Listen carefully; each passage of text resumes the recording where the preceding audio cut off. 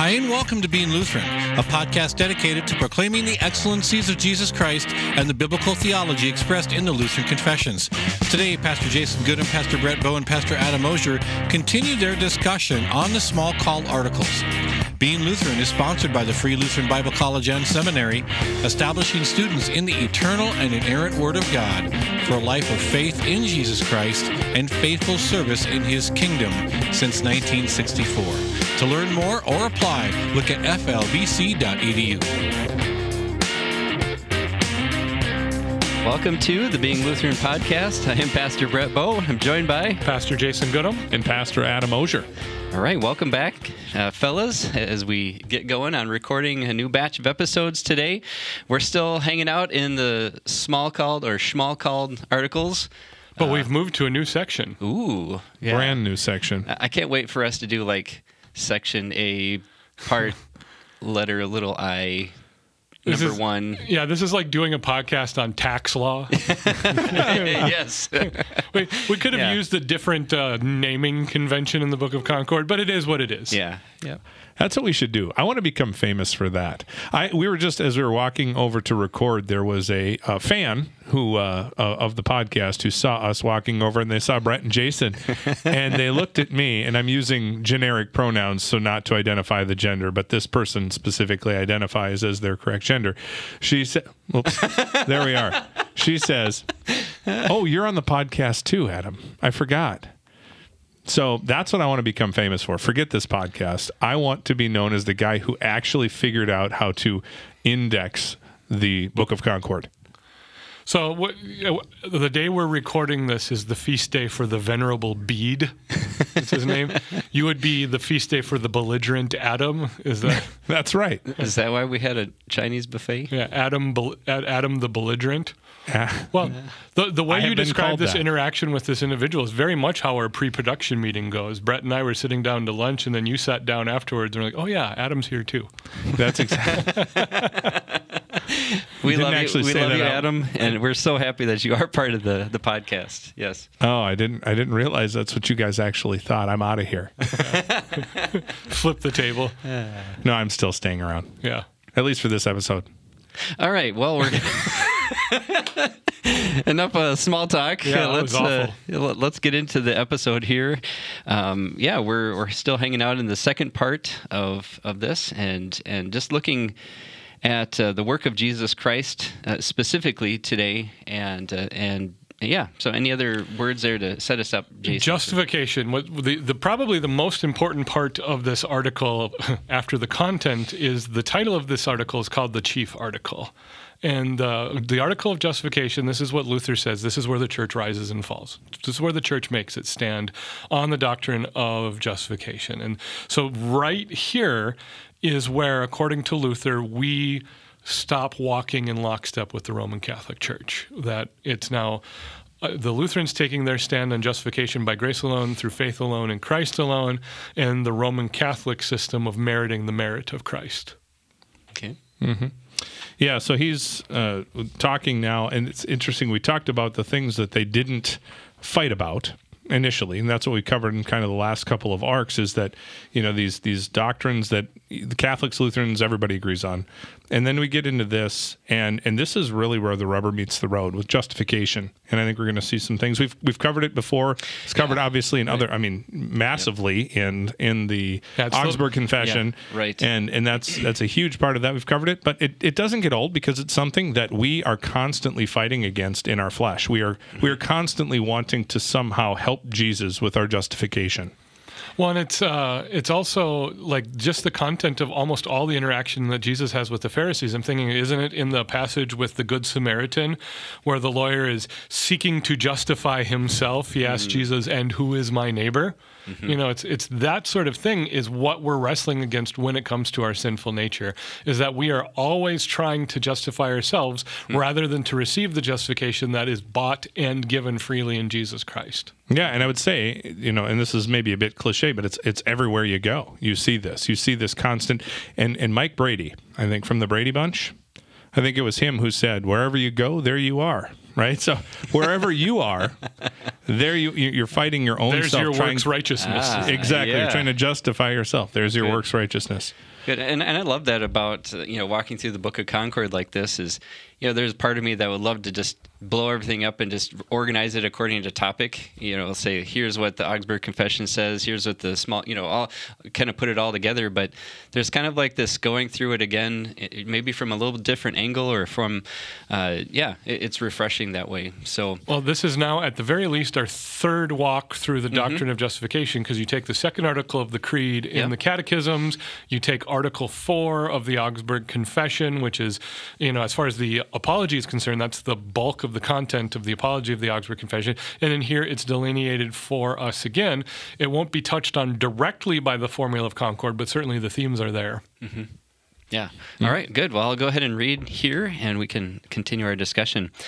So it says, here is the first and chief article, that Jesus Christ, our God and Lord, was handed over to death for our trespasses and was raised for our justification. Romans 4:25. And he alone is the Lamb of God who takes away the sin of the world. John 1:29. And the Lord has laid on him the iniquity of us all. Isaiah 53:6. Furthermore, all have sinned, and they are now justified without merit by his grace through the redemption that is in Christ Jesus by his blood. Romans 3:23-25. Now, because this must be believed and may not be obtained or grasped otherwise with any work, law, or merit, it is clear and certain that this faith alone justifies us, as St. Paul says in Romans 3. For we hold that a person is justified by faith apart from works prescribed by the law, and also that God alone is righteous and justifies the one who has faith in Jesus. Nothing in this article can be conceded or given up, even if heaven and earth or whatever is transitory passed away. As St. Peter says in Acts 4:12, there is no other name given among mortals by which we must be saved, and by his bruises we are healed. Isaiah 53:5. On this article stands all that we teach and practice against the Pope, the devil, and the world. Therefore we must be quite certain and have no doubt about it. Otherwise, everything is lost, and the Pope and the devil and whatever opposes us will gain victory and be proved right. All right, that's the end of Article 1 of Part 2. Article 1, Part 2. Good. At least in this system. LB27 umlaut Ooh. will be that will be what it'll be in my edition. Anyway, let's go, Brad. Yeah, all right. Yeah, so as Jason mentioned, the main topic here is justification, and we thought that it would be good to start with defining justification. And I'm just going to be that guy, right away. Isn't the definition of justification just as if I've never sinned? A little part of me just died when you said that. No, it's that definition is no, not. It's not necessarily wrong. Well, but it is necessarily wrong because it's not complete. So just as if I never sinned, it only gets us halfway of the way there. And that's the problem, because most of the American conception of the doctrine of justification only takes us halfway. And it's that second half that really makes it pop. It does. For but, us, yeah. By and large, I think most of generic American Christianity sees justification as a second chance to get things right. Right, it's like a free pass to the starting point. Tabula rasa, blank slate. Now you're doing it again. Yeah, you're getting a second chance. Advance to go, collect your salary, try again. Fresh start. All that stuff, right? The whole point of justification, though, is we have to understand it in terms that Scripture defines as. The striking thing of Article 1 here of Part 2 of the Smalcald Articles is how biblically grounded it is. Luther has, 7, 8, 9, 10 different Bible verses in these 5 paragraphs or 5 lines of the article. But it's almost as if he's trying to make a point that this is what's found in Scripture. Yeah. Interesting. Exactly. Right. Okay. So which is so important, being this such a foundational truth. Well, it's because if you do not define justification by Scripture, you're defining it as theories. And this is one of the things that really grates on me as a modern theologian, as a pastor, is immediately, and I'm really sorry to do this to our friends on the Reformed end of the spectrum, but we got to stop talking about theories of the atonement. It's not a theory, it's real. And as soon as you are removing that, you're moving to that language, you're making justification become an abstraction. And so we can't do that. And so the language of the Bible couches justification in terms of atonement, in terms of imputation, and in terms of grace. And that's where we make our definitions. So if we really wanted to define justification is the double declaration by God that we are not guilty and that we are righteous. So it's a forensic legal definition based on the completed work of Jesus Christ. You say we can't go to the theories or the views of atonement. There are different ones out there. The Christus Victor and Christ's sacrifice. All of these different federal vision. Yeah, we have all of these, and you're correct in saying that we have to be careful in not going to theories. But what I think you're going to notice is that in the words atonement, imputation, and grace, which we're going to look at in terms of what Scripture speaks of in terms of justification, you start to see how all of those quote unquote theories form. But just sticking with the Scripture, I think, is going to give us a better, clearer, fuller picture of what it is that God is doing. And that's the key here, that God is doing it, not somebody else, not us, not anybody outside of us, except for Christ himself, doing the work of the atonement, the imputing of the righteousness of the grace to us, and that it's purely by grace and not by works. Yeah, and I'm certainly no expert on any of the theories or the views of atonement. I'm aware of kind of their conceptual framework, and that's about it. But from my perspective in assessing this is what, like Christus Victor or Federal Vision or whatever they might be, they take an aspect of justification and they amplify it at the expense of the rest of the truth. And they make it the thing. Yep. Exactly. And that's the danger of any time in theology when we amplify one characteristic. And that's true of not just theology. That's really true of anything. And we actually, as a society right now, are very bad at this. We are absolutely constantly wanting to narrow down topics to bite-sized chunks that seem to make sense in a vacuum. Like 288 characters or so? Yeah, something like that. They limit it to 288 characters. And yeah, electric vehicles and things. Yeah. Theology by motto or slogan rarely ends up well. It's quotable. Yeah. It's simple. Sells books. Yeah, it sells books, but you got to find the tension. We got to live there. We got to make sure we understand the nuance, and then we can. It's not that Lutherans disagree with Christus Victor. Christ won the victory on the cross and with the empty tomb, and there are implications from that for the life of a Christian. We should absolutely celebrate that, but that doesn't make it the primary or only focus of justification.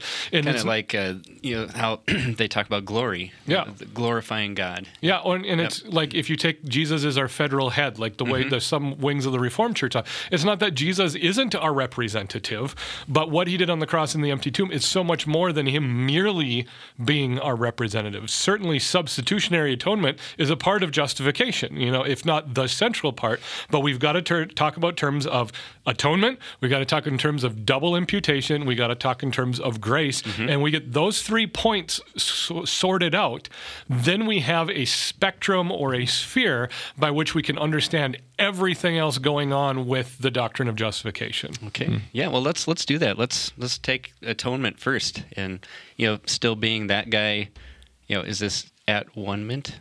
Oh boy, there it is. A second part of me just died. Thank you for that. I'm just trying to kill you today. So the idea of atonement is that there is wrath that needs to be satisfied. God's wrath needs to be satisfied, and so he demands a blood sacrifice. And really, the big one for denying the importance of substitutionary atonement, that goes back under the Lutheran umbrella, and it's really kind of an embarrassment for us. But if you take the theology of Gerhard Forde taught that the atonement was not necessary for salvation, that God could have saved us in any way, he just chose not to, and that just flies completely in the face of what Scripture teaches us about atonement. Mm-hmm. I think when I think of atonement, you make fun. We say that. Yes, Isn't that actually though where the word came from? Wasn't it? As I understand, the word into English, atonement actually was and this might completely be old wives' tale. I have no idea, actually. But I think that, who was it that wrote the first English Bible? There wasn't a proper English. Wycliffe? Yeah, Wycliffe, he was the one who came up with the word because there was no English word to describe this at one, to be at one with God. So this idea that you're describing is like propitiation, which is a noun. It's a sacrifice given to a God. And the idea is one of expiation. So your sins are wiped clean, and satisfaction that God is satisfied with you. It's that picture of becoming one with God. So I actually, as much as we make fun of that, I think that actually is how the word came into English. Am I right, Jason? I have no idea. I think you should Google it. Not now, because the clicking would bother the listeners. Because we're recording a podcast. It may be helpful as like a starting point for the discussion. But it's helpful to kind of be a launching pad for what we're talking about. But the atonement comes from the reality that all sin is punishable by death. Right? So that goes all the way back to Genesis 2. The very first word of law that was given to mankind, given to Adam and Eve, was, you may eat of the fruit of any tree in the garden, but if you eat of the fruit of the tree of the knowledge of good and evil, you shall surely die. Right? And so that pairs up very nicely with Romans 6:23. The wages of sin is death, but the free gift of God is eternal life. Very good. So it's that there's a blood sacrifice that satisfies God's wrath. Mm-hmm. But what we find right in the middle of all this in Hebrews is that the blood of bulls and goats could never take away sins. Right. And so there needs to be a substitute for us that satisfies God's wrath. We've talked on this podcast several episodes ago. It's like, if I cause one of your children to die, and I'm sorry, here's a puppy. Doesn't do it. It's not the same thing, right? No. So it's, why would we ever have thought that the blood of bulls and goats could stand in our place? And it turns out it was never supposed to be an end. God says that this was always pointing forward to the promise of Christ. And the Israelites of the Old Testament went off the rails when they thought it was an end in and of itself. That, oh, look, I can go sin, and as long as I can kill this bull, then I'm covered. And that's to miss the mark, is that our sin demands death because that is the just punishment of the law from God's perspective. And so as I teach this, as I understand this, how it works for me is I tie it all together with Romans 3:26. And I think Romans 3:26 is immensely important in this discussion for understanding atonement, because in Romans 3:26, after the great justification passage of Romans 3, said God has done this so that he might be both just and the justifier of the one who has faith in him. And the idea is that God's grace and mercy has to operate in his concept of justice, or he ceases to be God. Mm-hmm. And so the miracle of God's grace is not that he's ignoring our sin, or not that he's pretending our sin doesn't matter, is that our sin has been legally paid for by the sacrifice of someone else. And that's where you get not only atonement, but you get substitutionary atonement. Mm-hmm. Have you guys wrestled with how, maybe in your interactions with people outside the church, that just struggle with that idea of, all the blood talk and, I guess any thoughts on how to speak in that way? In my understanding of that, and I've heard it. I've heard people talk about it. One person I know and care about deeply despises the song, "There is a fountain filled with blood flowed from Emmanuel's veins." Wow. When sinners plunge beneath the flood, lose all their guilty stains. That language is very tough for people to hear. It's gruesome. It's bloody. People don't want to say it. But I think that there's an aspect. The father is like a child abuser, those kinds of things. Exactly. Yeah. And I think that would be, it would be fine. And two things here. One, it upsets our sensibilities. We don't like that kind of thing unless you're into gory movies or things like that. We are uncomfortable unless you're, what is it, Benicio del Toro or yeah exactly. I forgot, how do you pull those names out? I don't understand. Like, I know who you're talking about now, but I never would have come up with that. But yeah, like those movies that you think, okay, for me, I don't love that. But there is something to this that we are to be uncomfortable. This shouldn't make us comfortable. We shouldn't look at the cross and say, oh, how sweet. There is a sweetness in what God did for us there, but what it took is to fully describe what it took to pay for sin, the Savior had to bleed. He had to die. And the second part that we have to be careful of when we talk about a bloodless atonement, which is what a lot of people fight for, including in some strands of Lutheranism. Yep. Okay? We have to be careful with this. And the problem with that is the scriptures just don't allow it. They just don't allow it. When you look at what the nature of the sacrifice was, and Jason, you rightly related to Hebrews, right? You talk about the blood of bulls and goats could never satisfy sin. It also says in there that that the shedding, there is no forgiveness without the shedding of blood. Without the shedding of blood, there is no forgiveness. I think I'm quoting Hebrews 9:22. Yeah. So that whole picture of bloodless atonement is all sweet and fine when we want to turn our eyes. It's like we don't want to realize how ugly our sin was. No. We don't want to recognize what it actually costs, and so we want to avert our eyes. But Scripture, like a mirror, holds it up, to us to show us who we are, and then it points us to the one who paid for our sin. And that leads us to imputation quite nicely, because the reality of Jesus' crucifixion is either he dies or you die. There are no other options. Either he dies or you die, and that's where imputation comes in, because Jesus takes our place on the cross, and so God counts him guilty instead of us. So, a lot of times I hear, again, justification only described as one aspect is that God looks at you and says, not guilty. He does. But he also looks at you and says, righteous. So that when you are justified, at the moment you come to faith, you are simultaneously not guilty of the sins you have committed, and you are simultaneously perfectly righteous, as if you had perfectly fulfilled all of God's law, because that's what Jesus did for you.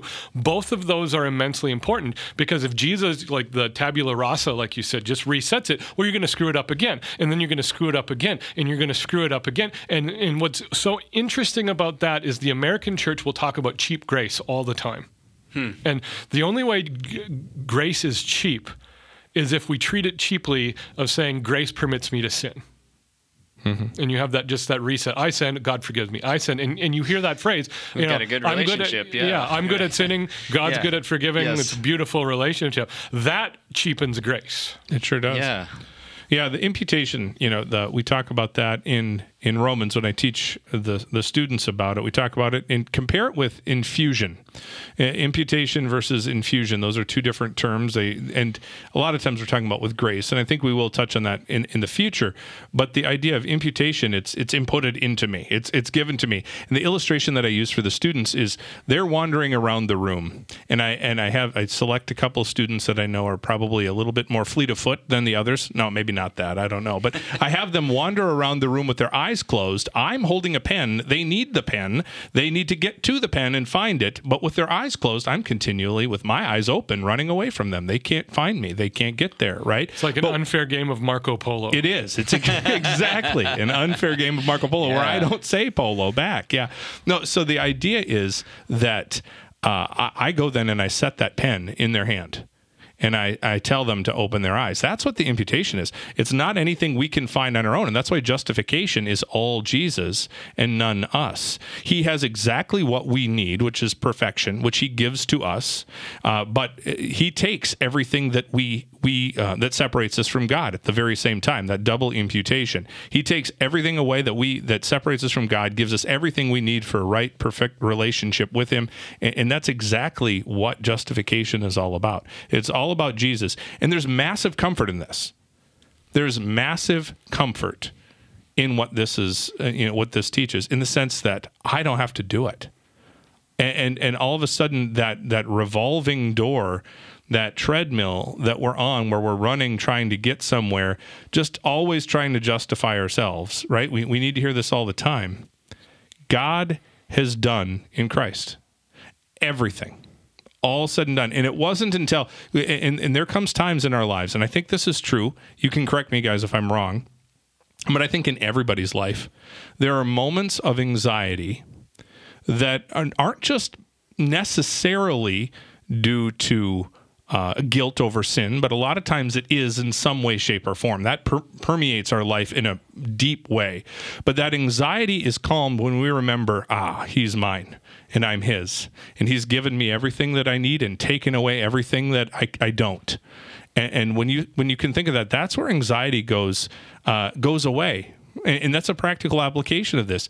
It's that guilt over sin that we're talking about guilt specifically, but a lot of it is us trying to run on that treadmill. That's where a lot of our frustrations, that's where a lot of our struggles come from. I'm not saying every mental health struggle comes from this, but I'm saying that ultimately the misunderstanding of justification only leads to anxiety and hurt and fear, and the correct understanding of justification only leads to comfort and peace and joy. Yeah. Yep. Amen. Well, maybe that's a good place to end for this episode. We're almost done talking about those three. I guess we'll have to pick up next time. We'll talk about grace next week, and that'll be a great launching point into the application of justification for the Christian life. Thank you for joining us. Please look us up on the web at beinglutheran.com. Also, invite a friend to check us out on Spotify and iTunes. You are invited to the Summer Institute of Theology, August 7th through the 11th at the Free Lutheran Bible College and Seminary in Plymouth, Minnesota. Join pastors and lay people from around the country for training in apologetics, congregational leadership, systematic theology, and studies in the Psalms. Find a full list of electives and registration information at flbc.edu/SIT. God bless you and have a great week.